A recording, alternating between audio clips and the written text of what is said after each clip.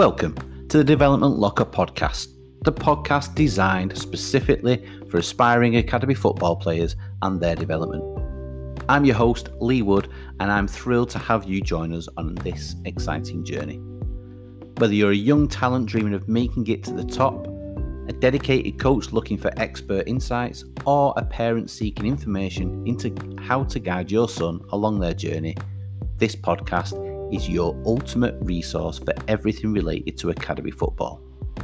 Each episode will bring you exclusive interviews with renowned coaches, former academy players who have successfully made the transition to professional football, and industry experts who will share their invaluable knowledge and tips to help you excel on and off the pitch. Over the next 48 episodes, we'll be diving deep into the mental and physical conditioning, the various aspects of player development, nutrition, injury prevention, and maintaining a balanced lifestyle to ensure you reach your full potential.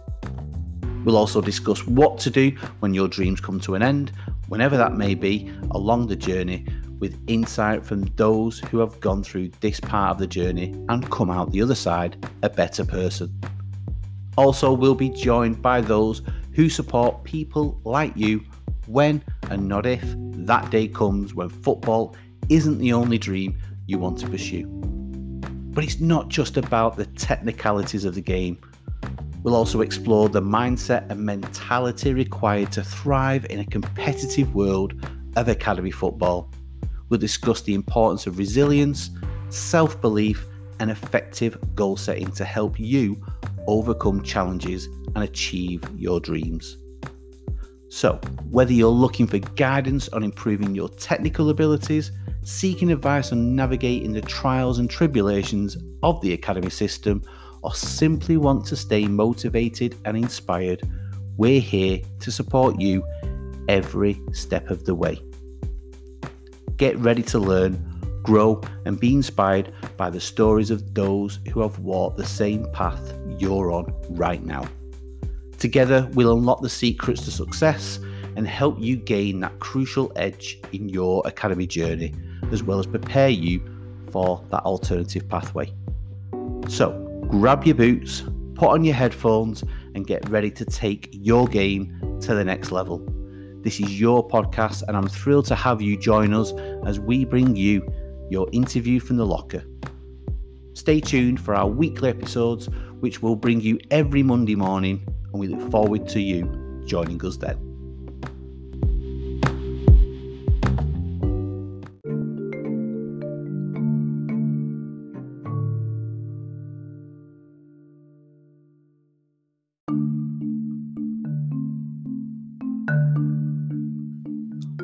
Welcome to the Development Locker podcast, the show that takes you on a journey of self-discovery, personal growth, and development.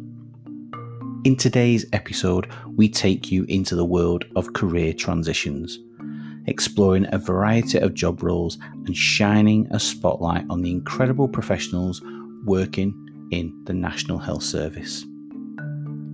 The NHS is the heartbeat of healthcare in the United Kingdom. It's a vast, complex ecosystem with countless career opportunities, from doctors and nurses to administrators, researchers, and so much more.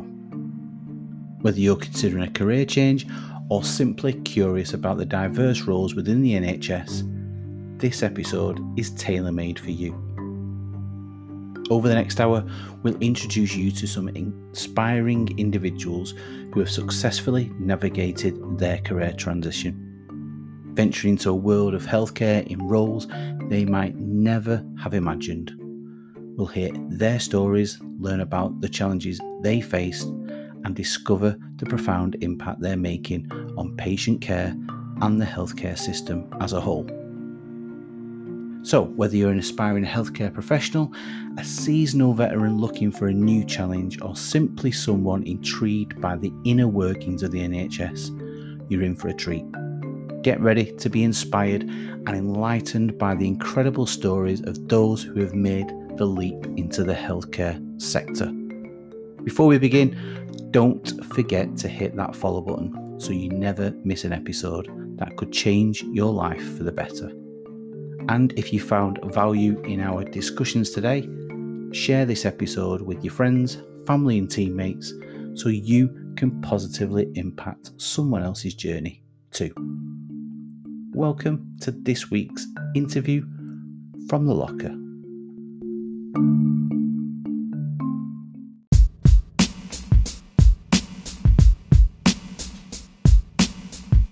Welcome everyone to another episode of the podcast. And I say special and sometimes I say extra special. This one's doubly special because we've got two guests for the price of one. I won't ruin the surprise, but we'll come on to it in a minute.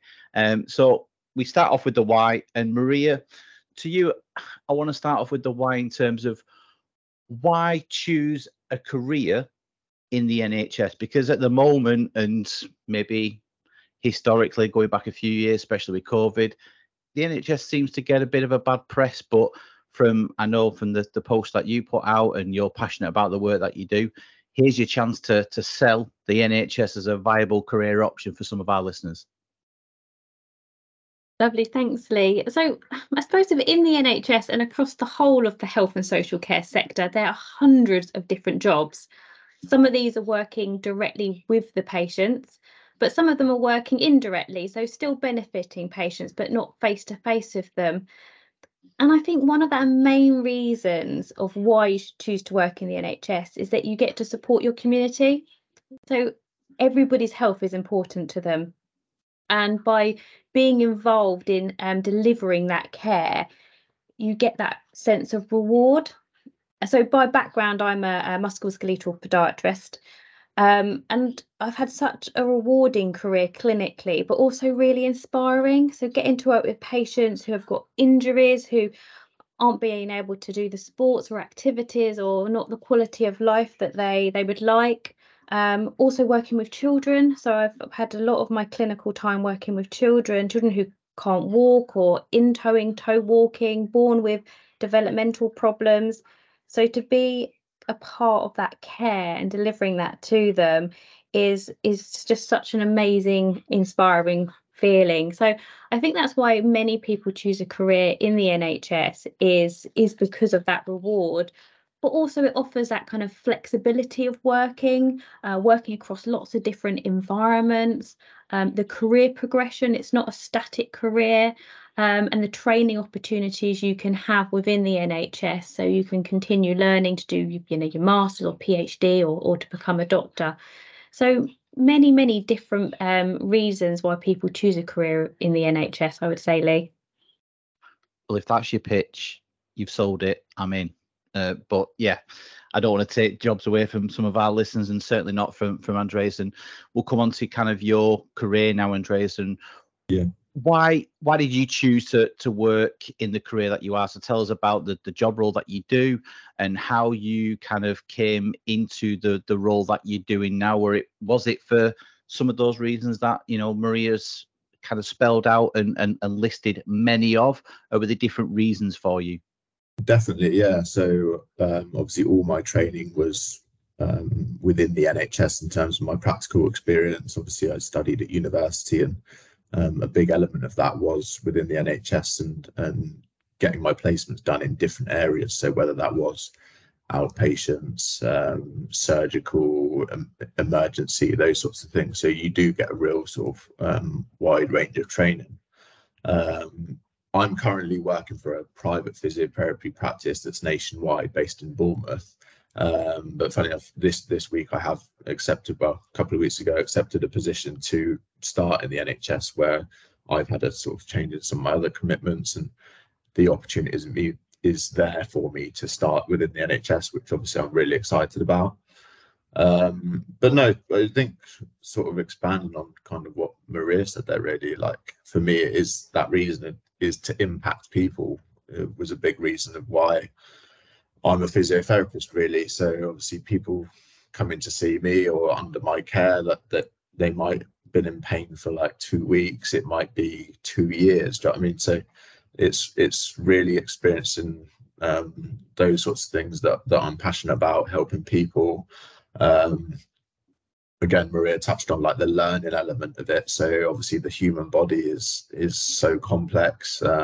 We obviously do a lot of learning, but patients very, very rarely present like textbook. Do you know what I mean? So to unpick sort of actually what's going on with people and sort of elements of why they're in pain is a challenge, and I like that challenge, and I'm always going to be learning, whether that's through the training that's been provided from, say, the NHS or my workplace, or whether that's just through patient contact and getting used to seeing different conditions and how people tend to present. But yeah, I think that would be the main reasons why I'm doing what I'm doing, and I chose this career.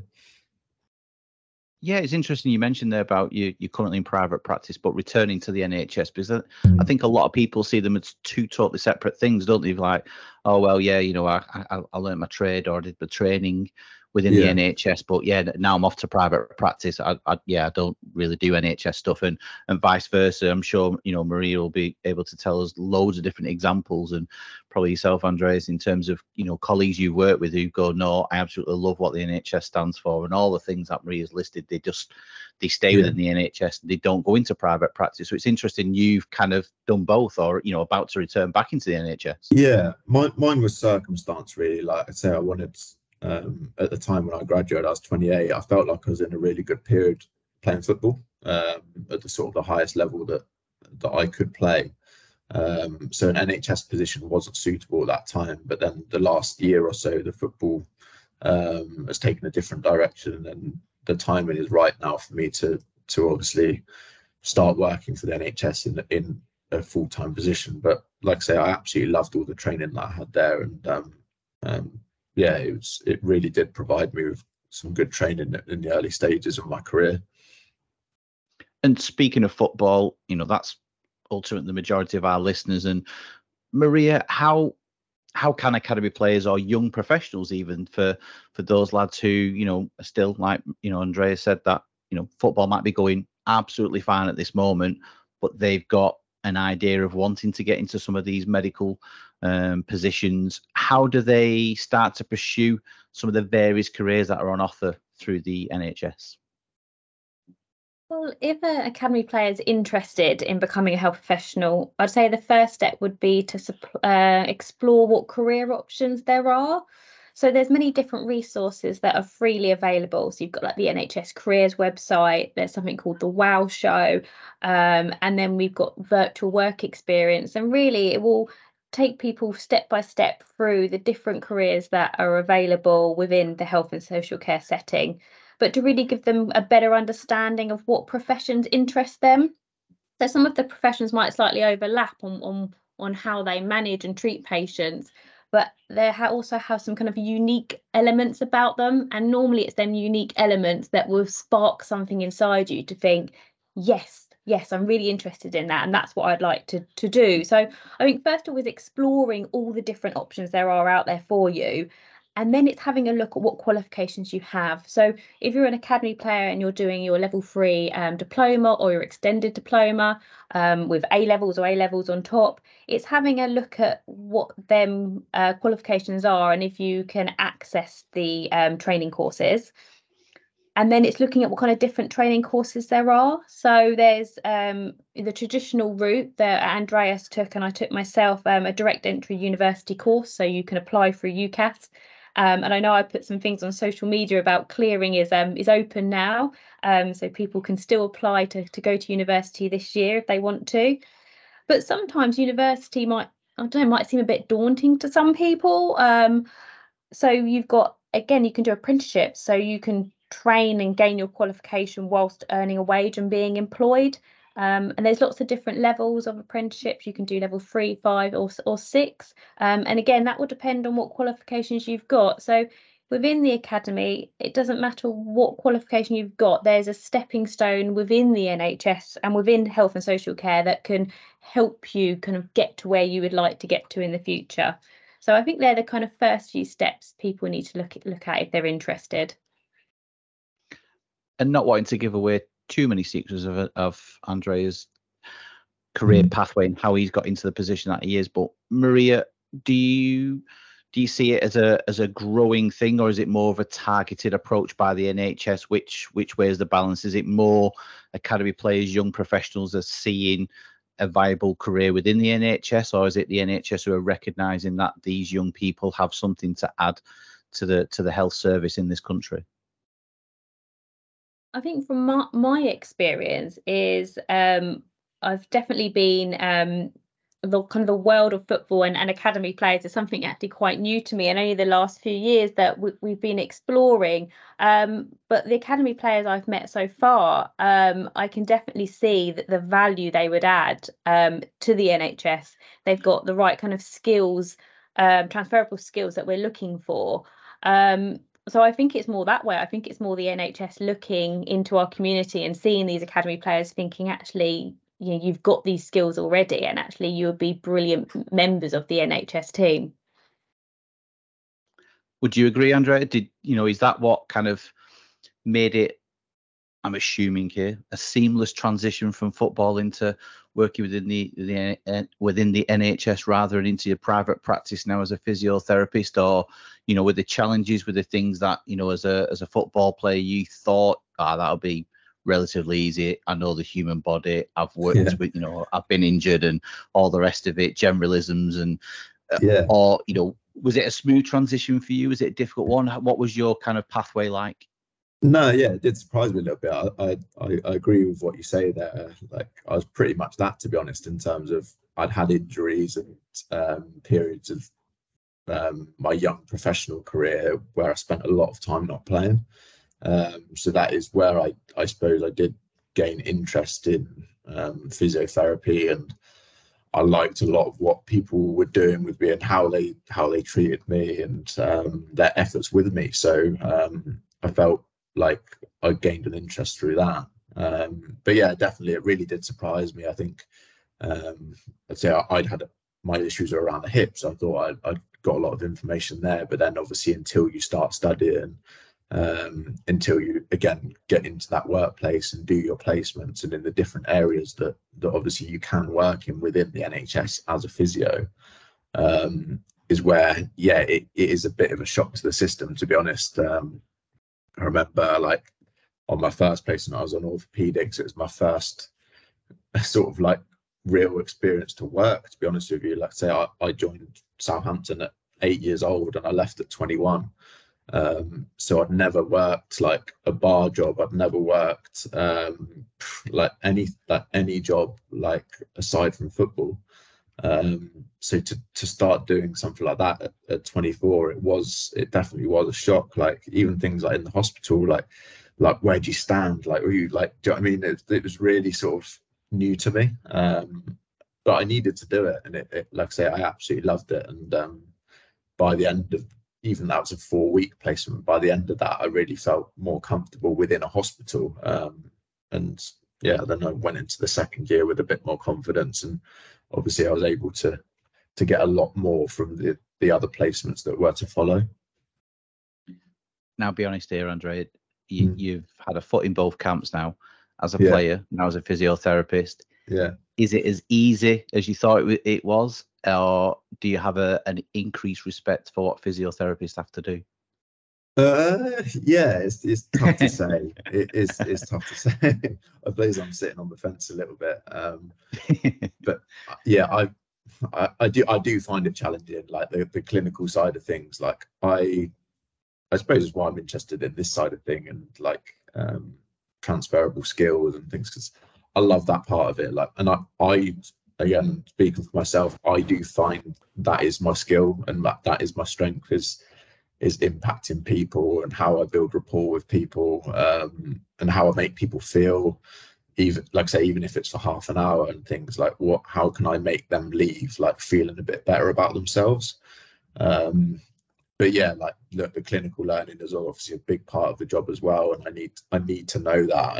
I need to have clinical knowledge, and what does the evidence say, and you've got to stay up to date with that. And that is definitely more of a challenge to me. So yeah, I suppose to answer to your question, I think, yeah, probably do have a bit more respect for them now. Yeah. That's good. Maria, going back to what I was saying before about, whether you see a current trend for, academy players and young professionals wanting to seek a career in the NHS. Is there any, what do the numbers show? Is there an increase? Is it predominantly physiotherapist? Is it split evenly across the many different careers within the NHS? Or do you feel that there's specific areas or specific career job roles that young players would be ideal for? At the moment, I'm not sure on what kind of the stats are on where academy players or players move to profession-wise within the NHS. I would presume that it would be physio, just because I think they're exposed to physiotherapists, like you said, every day within their rehabilitation team. And just widely, most of the general public would know what a physiotherapist was. But I work for the Allied Health Professions team, so the Allied Health Professions, it's an umbrella term for 15 different professions. So I'm going to list them all, because I know if I miss one out, somebody will say, oh, you forgot to me. But we've got physios, occupational therapists, podiatrists, paramedics, prosthetists and orthotists, dietitians, speech and language therapists, art, music and drama therapists, therapeutic radiographers, diagnostic radiographers, operating department practitioners, osteopaths and orthoptists. So quite a large number of professionals are all sitting under this umbrella term of AHPs. But that is the group that I feel these young players would be ideal for, because the lived experiences that they've gained whilst playing sport, kind of them skills they've gained, kind of match themselves perfectly to kind of assess a situation, manage a situation, think of a plan moving forward. And I think it is them skills. And I know, Andreas, you said about understanding body and anatomy. Some of the young players we've met when we've been going into some of the academies, they understand their anatomy and function because they've had injuries. So, they know, about some of the ligaments or tendons that have been damaged. They've done some rehabilitation and some strengthening exercises. So they're already aware of that type of the body. Also, they're working within a team. So teamwork within the NHS is so important. Most of us will work across many different multi-professionals to deliver patient care. But I think one of the main things is actually being able to work on your own as well. So to be able to make their own kind of judgments and understand what your strengths are, but also what your weaknesses are, and then who else in your team has got that strength, so you can pass that on. And it seems like quite a lot of them academy players already have them skills, where maybe somebody of the similar age might not have gained them skills already. I'm not sure, Andreas, if you would agree with some of them skills from your experiences. Yeah, I think you kind of said a couple of them there, which I think are really important in terms of that sort of like balance and like being reflective. So if you think about like a football match, like the ups and downs of a football match, and then like say the rules saying football, like never getting like too high or too low, and obviously to try and like stay in the moment, and obviously to try and achieve good result. It's kind of the same as a physio. Obviously things in a physio session or things in a physio department won't always be absolutely perfect, and obviously you can't let yourself go with that. Obviously you've got to stay balanced to try and obviously provide the best treatment to the person or whoever that might be.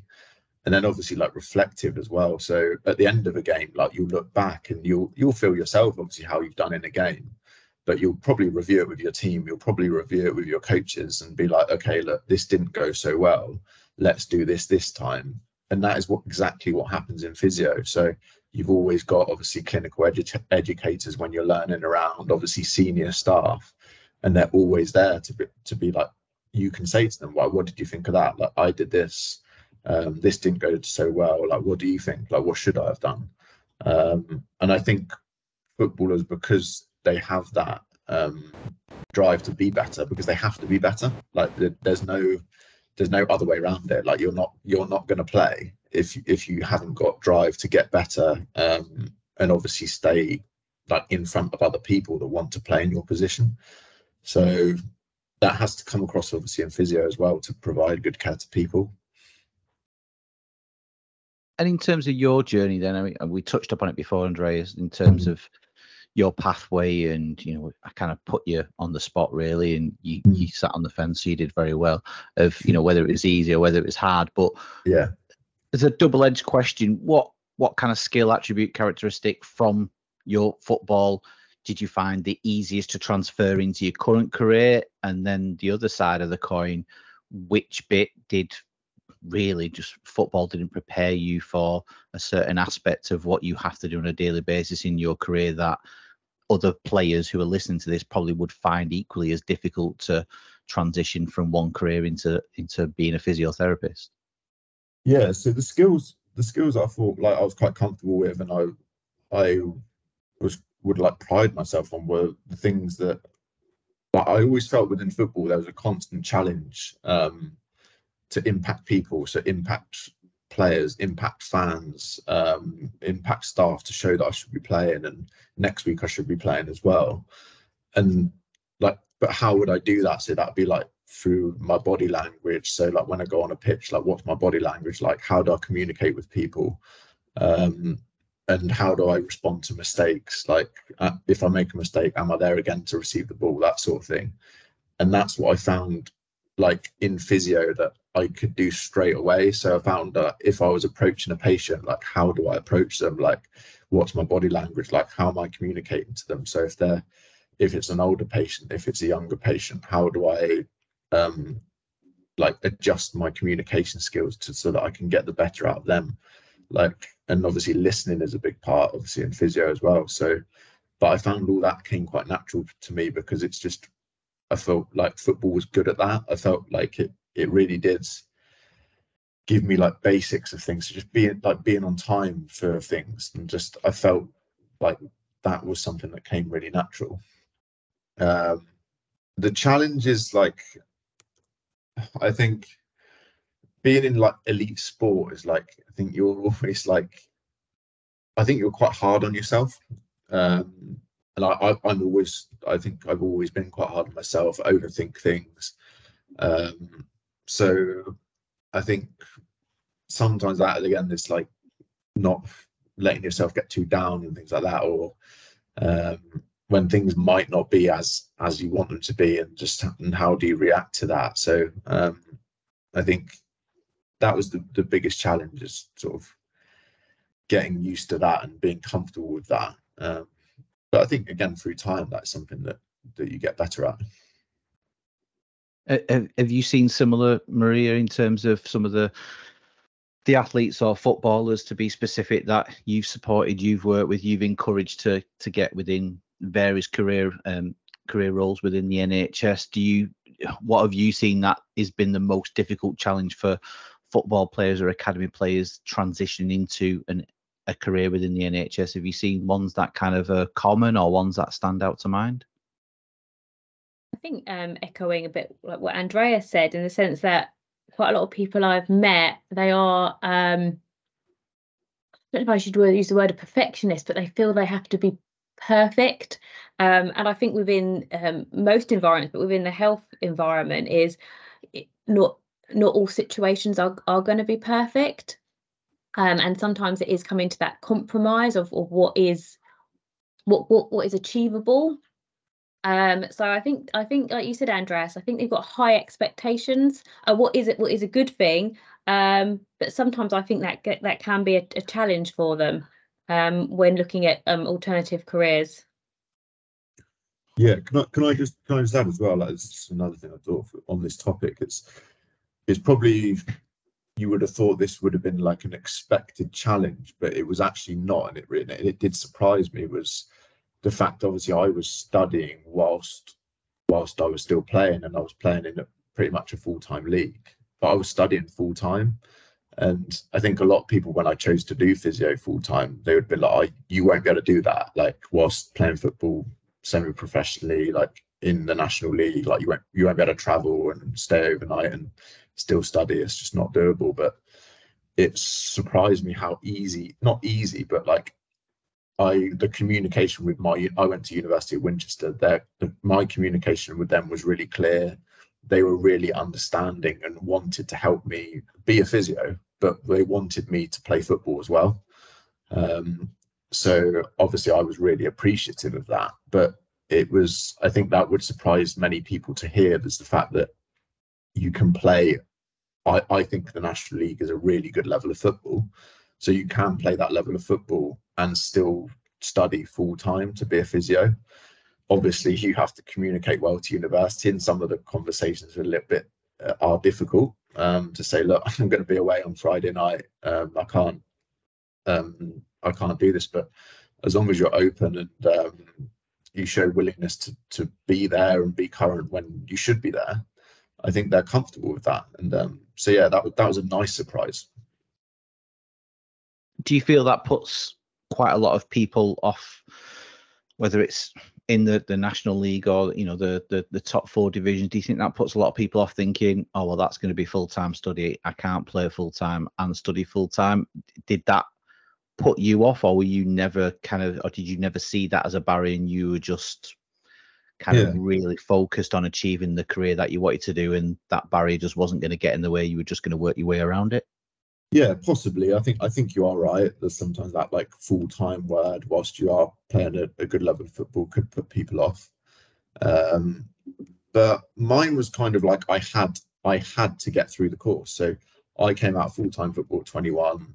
I had a year or two where I was scratching around and I wasn't comfortable with what I was doing. I was coaching the community, and I didn't feel like it was bringing out the best of me. I didn't feel like my skills were being used. I didn't feel like that was something that I wanted to do long term. So I didn't fall into physio because I had previous things, but I did the course and I was like I had to come through it. I had to, and it wasn't because I went back into it when I was older. I couldn't afford to not come through and achieve what I needed to achieve, because obviously, again, things like I was 28 when I finished. That's things like mortgage, things like that. Like I needed to achieve and obviously still play football to earn the money that I needed to. So yeah, I'd say it was more of like I had to. I had a choice, but I didn't feel like I had a choice. And what would you say, or has there been an example where you've had to say this to a teammate, an opposition player, or somebody within football fraternity? We know it's a small world. Have you ever had to say, or what would you say to a player who's thinking, nah, I'd love to be a physio, but I can't do that. I can't play full-time and study full-time. What would you say to those people or those players listening now who are thinking, yeah, I'd really like to be physio, but there's just no way I could do both? Yeah, definitely. Just explore it. So like, again, that's the thing where I really found my university were open to having those conversations with me. I made them clear. I made it clear to them and was honest with them at the start that these are the things that I've got going on as well.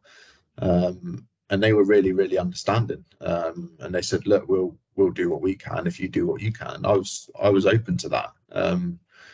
But yeah, I suppose again with a player, like if I was speaking to someone, you probably want to touch more on like, well, what else are you thinking there? Like what does a career look like to you after sport? Like what thoughts have you been having? And then sometimes a realization of the fact that, okay, like I haven't thought about too much, it might push you more towards study. So yeah, I think if I was having that conversation, yeah, just using open questions to get an understanding of why someone feels that way. But I think, like I say, people are open to help. They really are. But I think it's just reaching out for that help.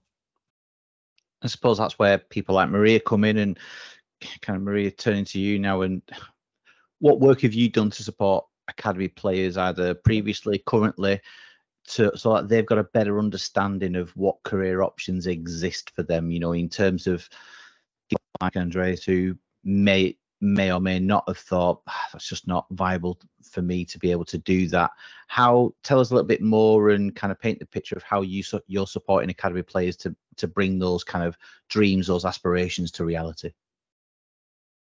Well, I think the NHS as a whole really understand that it needs to have a really diverse workforce. So people from multiple different backgrounds, of different lived experiences, because actually that's the only way we can bring in different skills and knowledge. And we really want to make sure that our workforce is reflective of our community. So I think they're fully aware of that. So I think some of the work that we've been trying to do is kind of understand that kind of academy journey, that player journey.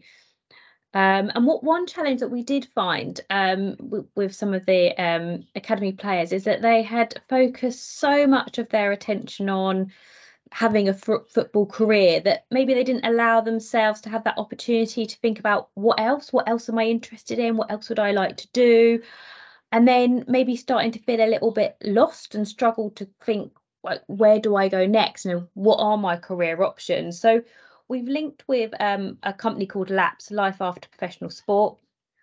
And really we've been working with them about putting some information onto their website about different health careers, different courses that they can access, having the qualifications that they need kind of clearly there.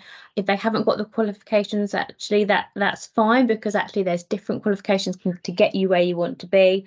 But I think the kind of main thing that with that piece of work that we're doing is we've got kind of people like Andreas and some other people who used to play football, but also some other sports, with some tennis, hockey and netball players in there as well, who were professional sport people, and now they have moved into a health career, and they explain that journey, that kind of step by step.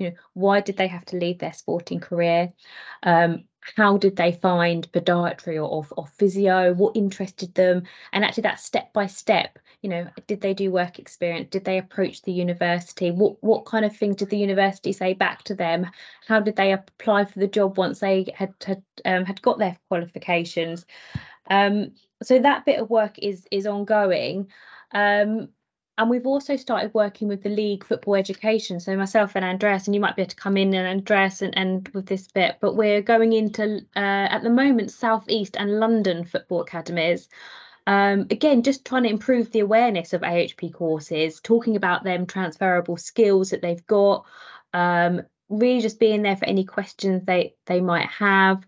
And just kind of giving them that opportunity to have that time to kind of think about what could be next, or even a dual career, like you said, Andreas, still playing a professional football, good level of football, but also training to have another career. So there's no reason why you can't have two careers. So that's some of the work we're doing at the moment. Yeah. So go on, Andreas. No, as I say, 100%. I said that's when we have spoken to players. That's the big thing that I've tried to get across is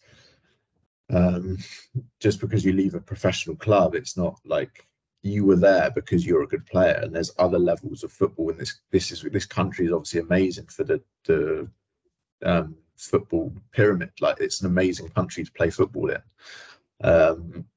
and you're obviously there because you're a good player. You can still play to a really good level of football, and that is your talent. That is, you're a talented footballer. Like, you've got so much to give. Like, my recommendation is don't leave the game. There's so many good things that football can give you, and obviously you're there because you're a good player.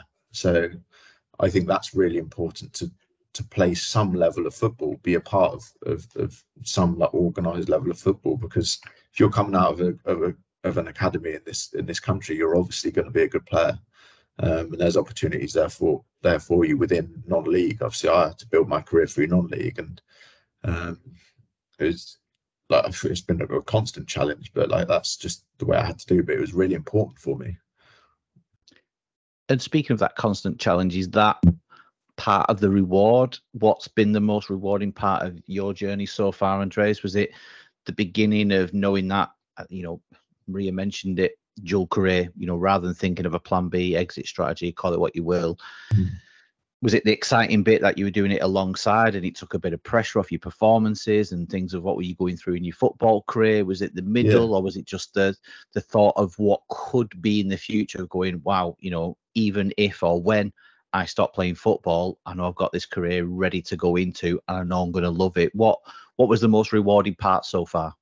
Yeah, I think that exactly. So I was able to, it did settle me down a little bit in terms of my football, and I was able to really enjoy my football and sort of like take things in a bit more. So like, if I remember like some of my favorite games that I played in, like within the National League, on like say on BT, away to Wrexham, away to Notts County, like after COVID, when the fans came back in, and sort of like the euphoria that was all around football then, and think about the noise at some of the away grounds and things like that. Like that's all I've ever wanted. When I was growing up, that was all I ever wanted to do. I wanted to have the name on the back of my shirt. I wanted to play in front of thousands of people, and then potentially on television. So I achieved that, but because I was studying as well, and I knew the second part of my life and my career was going to be looked after, and it was in a career that I was interested in. I was honestly like, I'd walk out and I'd say to other lads, I'd say, look, like take it in, like we need to enjoy this. Like obviously it's not enjoyable when you're losing and stuff, but I really did feel like I was able to take it in a lot more and recognize that I was playing a good level of football. But like say the next day or the next Monday, like I was back in the hospital on a stroke unit, looking after people within the stroke ward. So I did find that quite rewarding. Yeah, it's quite grounded, and I suppose perspective, and I suppose for you as an athlete, the identity we normally talk about, and then we have done many a times on the podcast of, players just identifying purely as a player and putting everything into the game and being obsessive. Straight away, the fact that you're training, you're studying towards another career while you're still playing, almost kind of lessens the impact of, or it kind of reduces that identity piece, doesn't it? Because overnight, by you registering and enrolling on this course and having aspirations to be a physiotherapist, you're identifying as more than just a footballer now. Straight away, you're a footballer and a physiotherapist in training, or private physiotherapist, NHS one. So it's interesting because straight away you've kind of probably taken that stigma away and that little bit of ball and chain with, I don't really want to leave football because I don't know what next. Well, you did know what's next, and you've been able to do that. Yeah, I was quite, obviously I came out of professional football fairly early, but I knew I was very aware that like of the level of football. I always felt confident in my ability, and like say the upbringing that I had through the academy systems and stuff, and the attributes I had, I was confident within myself. I obviously had some injuries and things and stuff like that makes things more difficult when you're younger, but like I always knew and was confident in myself that I could get back to a good level of football, and that to be still a big part of my life. But yeah, I just, it's maybe not something you even recognize at the time, but when you look back and think like, whilst I was doing this, how did I perform? Like, what would my coaches have said about my level of football at that time? And they all would have said like, yeah, like we saw a different player, like we saw a player probably like with the shackles off a little bit. And sometimes it's difficult to put your finger on what that was, but like obviously the broader thing was the fact, I did have another focus, and it really helped. And speaking of rewards, back to you, Maria, on this one. And clearly there's many rewards working for the NHS, not just what you said, you serve in your community, and the rewarding aspect. Andreas has talked about then walking off a football pitch and then supporting and treating people who are in the stroke unit. Clearly that's rewarding, and obviously financially you must be paying loads of money in big bucks like Chelsea do for football players, because you've managed to entice Andreas back from private into NHS practice. But joking aside, Maria, what are the some of the rewards that some of our listeners probably won't be aware of and not think of, and just think, oh, the NHS, well, that's going to be like really low paid, or it's really going to be quite hard work, it's overtime, it's long shifts, long days, long nights. That's the picture the outsiders like myself probably get. But what's the real story? What are the rewards of working for and having a career within the NHS? Well, that is all true. It is long hours and hard shifts, I'm afraid to say. But I think that reward, I think the reward definitely outweighs some of that hard work. But I think there's a couple of things really. I suppose one is there is lots of support, like Andreas mentioned about the universities. So again, they can be very, very flexible with the courses, and some of them courses are now, parts of them are delivered virtually. So again, there's that more flexibility of actually you don't have to go into the classroom for all of the sessions. So that can make it a bit easier to still carry on playing whilst training to be a physio or one of the other AHPs.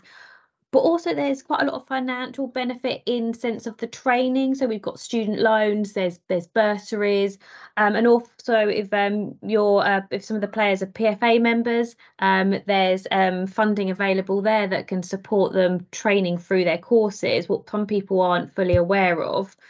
But I think working for the NHS, I think one of the main benefits is that your career isn't going to be static. You're not going to be a physio and just do the same thing day to day. There's so many training opportunities and developments that you can be training as, an enhanced practitioner, an advanced practitioner. You can become a consultant, you can become a doctor. And that training is normally funded through the NHS and through the universities. And again, with them careers, they're not all clinical. We think of the NHS and we think of, physios or doctors of being purely clinical, but actually most of them have to take up a research role. So they're looking at clinical research and trials, what's working for patients, what's not working for patients. Education, so they're educating their team members, but some of them have dual careers where they work within university and train kind of our future workforce, but also work back in the hospital. And then you've got them kind of leadership and management roles. So I think that's one of the main benefits and kind of rewards of the NHS is that it's not that static career. It's that constant developing, changing, different opportunities. There's not kind of one linear path. Whatever kind of sparks your interest, you can go down different avenues. So quite a really fulfilled career can be offered within the NHS.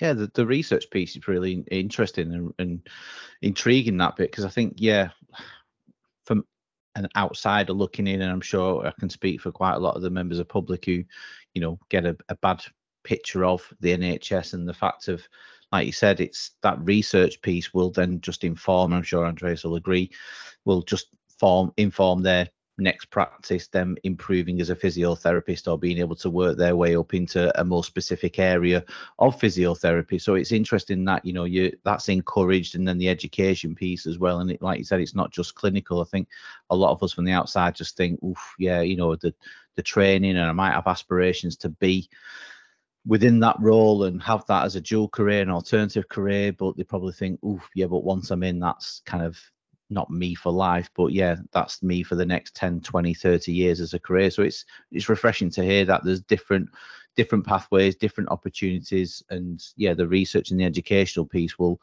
obviously appeal to certain individuals. Is that what appealed to you, Andreas, in that regard? What was the most surprising part of your journey and kind of the pathway that you went through?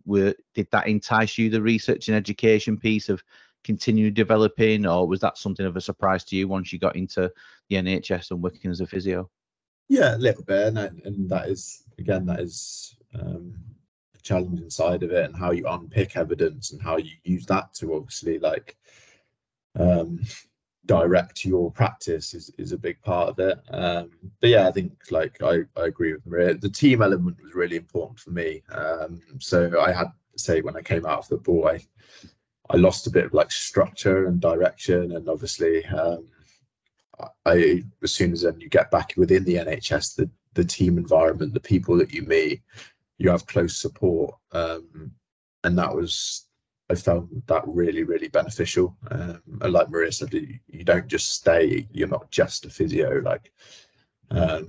Obviously a big passion of mine is obviously transferable skills, like support of young players and things, and I've had opportunities to do that sort of thing since I was a physio. And I think there's really, really big opportunities, and that people might not be aware of. And then kind of to finish off, what we normally do is we give our guests, so there's two of you, so we can split it between the two of you, but a lasting piece to leave our listeners with. So Maria, really for you, is there a lasting piece of advice you'd like to give our listeners, academy players or young professionals who are thinking about a career within the NHS but probably don't see that being for them because they've got some preconceived ideas? anything that you can say to smash those kind of preconceptions to pieces? I know we've spoken a lot about kind of NHS careers, haven't we, during the podcast, but like Andreas, many of the allied health professionals work privately, or they work dually privately and NHS. And I would say if the academy players if their main passion is football, if that is the environment that they want to work in, there's no reason why when their football career comes to an end for whatever reason, that actually as a health professional, so as a physio, podiatrist, even a psychologist, you can have the opportunity to still work in the football industry. So you can be working with players to support them, so they can be functioning at their best of their ability. So I think my main bit of advice would be really to speak to your rehab team, and your sports science team within your academy, and ask them about their roles, how they got into it, what they enjoy. And I'm sure they would be really keen to kind of give their advice to the players. Yeah, I mean, I've not thought about that. That's the obvious one to say, isn't it? I suppose in terms of, I'm sure Andreas probably tapped into some of the support staff that supported him during his football career. If those people are in the building, those people have done similar qualifications or a similar pathway, even just the same start point of going to university and having a bit of an interest in the medical side of sports science. And there's people there within the building who they can bounce ideas off, get advice from, or even just have an informal chat about, oh, I'm interested, I'm curious, I'm intrigued. What made you think that you wanted to do this job role, and how did you start? How did you apply for university? So I think it's important, and often probably I'm guilty of it, of not maybe either understanding that, recognizing that, and conveying that to the academy players that I work with. There's people within the building who will be able to face-to-face directly support you in your application and just the thought process of doing it. And I suppose finishing off for you, Andreas, what, your final kind of, I know Maria started off with a pitch of selling the NHS, which she's done a very good job. So the pressure's on you now. But a lasting piece of advice for any players who are thinking about maybe not just physiotherapy, you can do it as just physiotherapy, of a pitch to those people listening thinking physiotherapy, that's the career for me. No, yeah, I think for me, just like quite broad, but just recognizing the things you're good at. So like, I think again in football, we're quite guilty of, like, because we do have that demand to improve all the time, the margins are quite small. So there's lots of people, like, again, like fans, or like sometimes it might be a coach, but obviously I've supported, but there's lots of people that are willing to tell you what you can't do. And I think like that's an important thing. If we can try and recognize what we can do, obviously that all our strengths, and that makes us feel better about ourselves. And I think in that early stage of, like you say, maybe going for an interview for a physio job, or like going an interview for university, the better you're feeling about yourself, the more likely you are to get that position, or to get that job, or first step into it. And then obviously your career sort of falls into whatever way that looks like. But yeah, I think that initial, looking back for me, like I did get into a more of a downward spiral. There was a lot of negativity going on, like affected obviously people around me. So yeah, I think I wish that I could have sort of recognized my strengths a little bit more. Sometimes it comes through time, but yeah, I think like just recognizing what you're good at, and then I think you'll put yourself in a stronger position for a successful career, hopefully in physio within the NHS, but whatever you need to do. That's a very valid point you just made there, because as a patient of the NHS previously, we all think we know better, don't we? I'm sure you have it every single day, Andreas, we've all consulted Dr. Google and we know what's wrong with us, and we come in and tell you how to do your job. I suppose that's what you get from the sidelines, don't you, on every Saturday afternoon of, I'm guilty of that as well, as a fan on the other side of the advertising hoardings, of telling you how to do your job better than, and you probably think, I know how to do my job, just leave me to it and I'll get on with it. And I suppose that's the same in the job you do now as a physio. Yeah, I think like, look, I think take my example, like again, I come out of football early, and I was like, oh, like I ain't got a qualification, what am I going to do? All my thoughts were that. It's like, oh, like I I haven't got this, I haven't got this, I haven't got this certificate. But when I look back now, and I think obviously time you're able to reflect a lot more, it's like, no, I had 13 years at one of the best academies in the world. Like I played under this coach, I played under this manager, like who's at this club now. I came back from this injury, I met these people, and it's like recognizing that helps you then obviously portray that to other people, and then obviously you're more likely to impact those people rather than, I mean, you've got to sell yourself at the end of the day.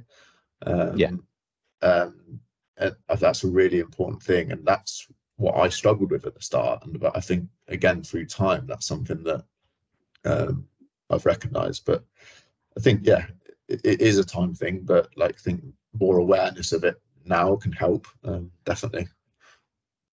Well, selling yourself is what you've both done excellently. From Maria starting off the episode in terms of pitching what the NHS can offer,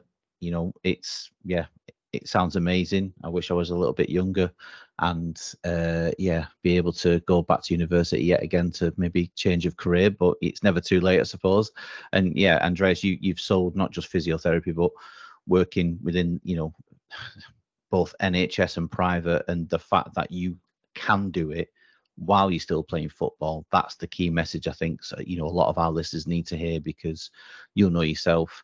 I'm sure Maria's come across it as well, going into academies and supporting academy players that, first of all, they go, I can't do that. Or, well, that means me going to university. I can't do university. Or, well, I want to concentrate on playing. Well, you can concentrate on playing and also 100%. do this on the side. So that's a massive kind of tagline for this episode. And I want to thank you both for your time, in terms of giving back. And I know you're both extremely busy people. I know you're both passionate people as well, and you're doing some excellent work going into academies to kind of showcase what you've come on here to do, and tell people that the NHS is a good career option. From a football perspective, it is possible. So on behalf of our listeners, thank you very much for your time. Thank you as well. Thank you, Lee.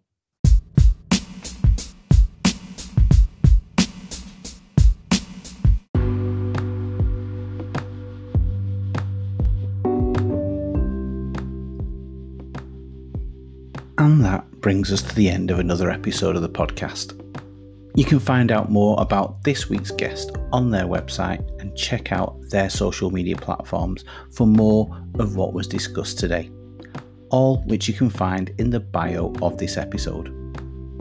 Reach out and continue the conversation towards taking ownership of your own personal development and unlocking your potential on and off the pitch. If you haven't already, make sure you hit that follow button on our podcast, as well as follow us on Instagram, Facebook and Twitter, as well as connect with us via LinkedIn to provide us with your feedback on this episode and suggest ones for in the future as well. As always, be sure to share this episode with your teammates, friends, parents, coaches, and whoever else you feel will benefit from this. Until next time, when we bring you another interview from the locker.